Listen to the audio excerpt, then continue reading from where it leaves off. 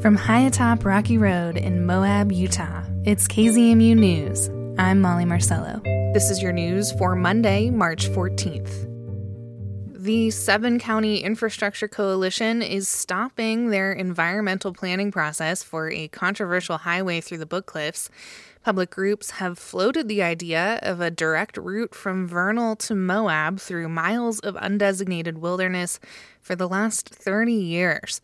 It was originally pitched as a way to transport fossil fuel in the area. The latest iteration was a tourism corridor, providing a somewhat straight shot from Yellowstone to parks in southern Utah. Mike McKee is the executive director of the 7-county infrastructure coalition.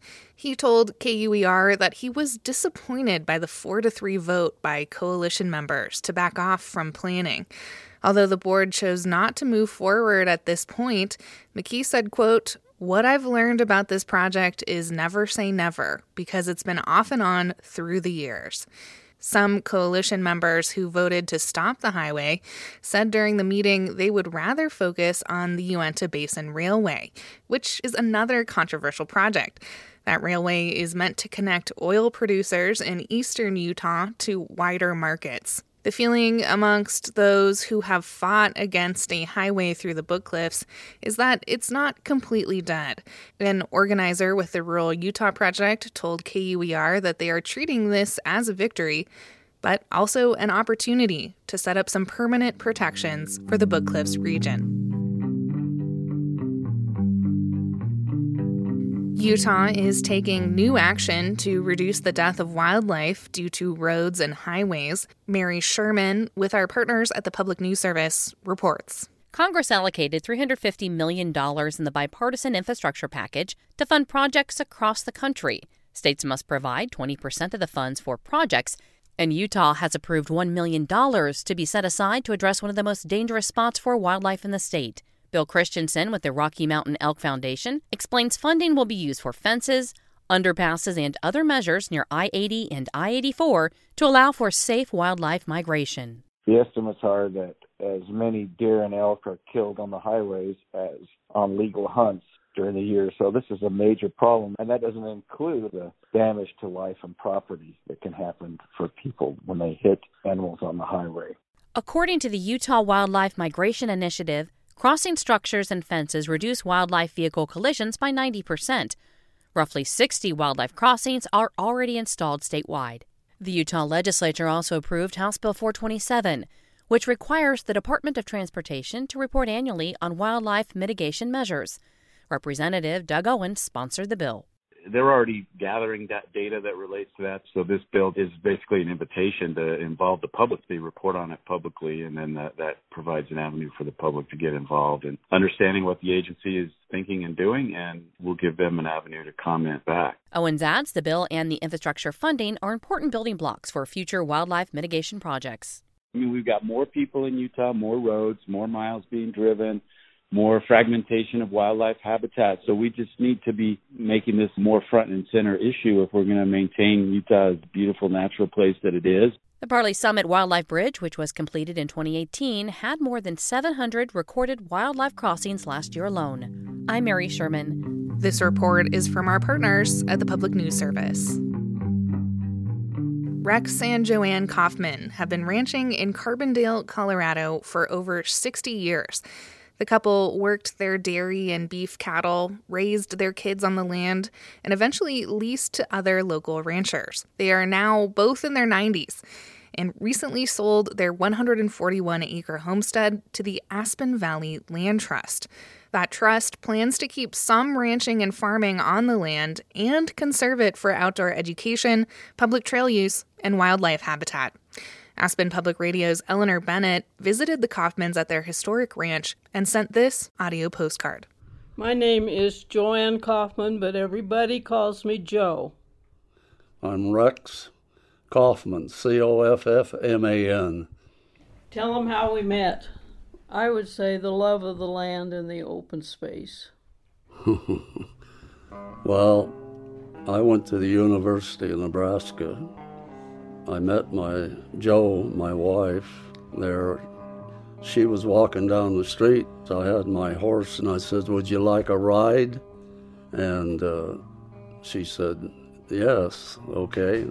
Stepped in that stirrup, come up on that saddle just like she was born on a horse. Well, I was born on a farm in Nebraska. So I said, something might become out of this, which it did. So it all worked out.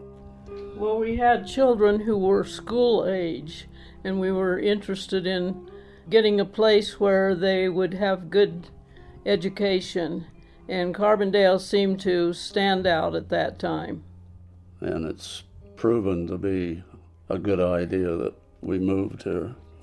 The house was built in 1948, but of course we've lived here 62 years, so we have tried to make it as homey as possible. We have this picture up here on the wall.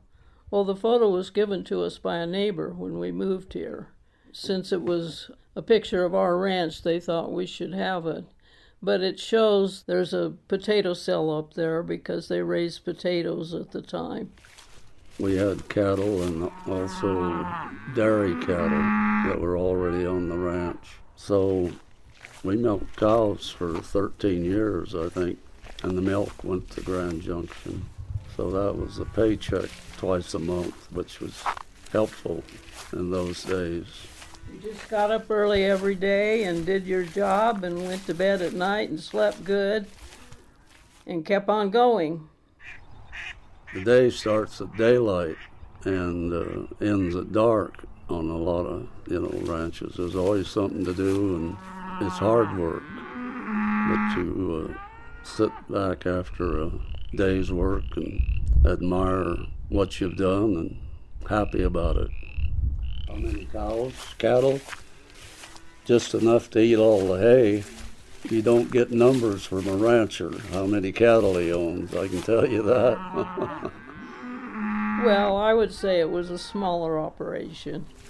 Yeah, ranching wasn't a big money maker. Got a lot of expenses. So we're fortunate that we've got by, and of course Joe's teaching, helps also. And the kids, they all worked hard, and they knew the reason why they had to work hard, to make a living here. And that's the old barn to our left, and an old grain bin and another garage. Of course, there's the pickup and the horse trailer. There's lots of green meadows to look out at, and you can look down and see the trees next to the river. And these trees out here now that are 50 foot tall was only about 10 foot tall. Everything's growing considerably. I think something's coming out right there, maybe. I used to do out in front the whole front yard of a big garden, but I hope to do my flowers as long as I am able. We're blessed that we're both still going on our feet. Pretty happy about that. We have good children. They help us a lot. They all grew up here. I think I must have done a fairly good job as being a mom. We didn't push it to take over the ranch, and they had their careers to take care of, and they were happy with what they was doing. It's a hard way of making a living is the reason we didn't push it. Well, when I look out there, I think there's a lot of work yet to do. And we did a lot of things, played a lot, fished a lot, had a lot of visitors. Family and a lot of our friends loved to come here to the ranch. We didn't want to sell to any developers. We did not want to spoil the green meadows. I think we'll go to our last days happy that it's going to stay in agriculture. That was Rex and Joanne Kaufman sharing what it was like to ranch in Colorado's Roaring Fork Valley for over 6 decades. They recently sold their 141-acre homestead to the Aspen Valley Land Trust. The Kaufmans will continue to live out their days on the homestead for as long as they'd like. That audio postcard was produced by Eleanor Bennett with our partners at Aspen Public Radio.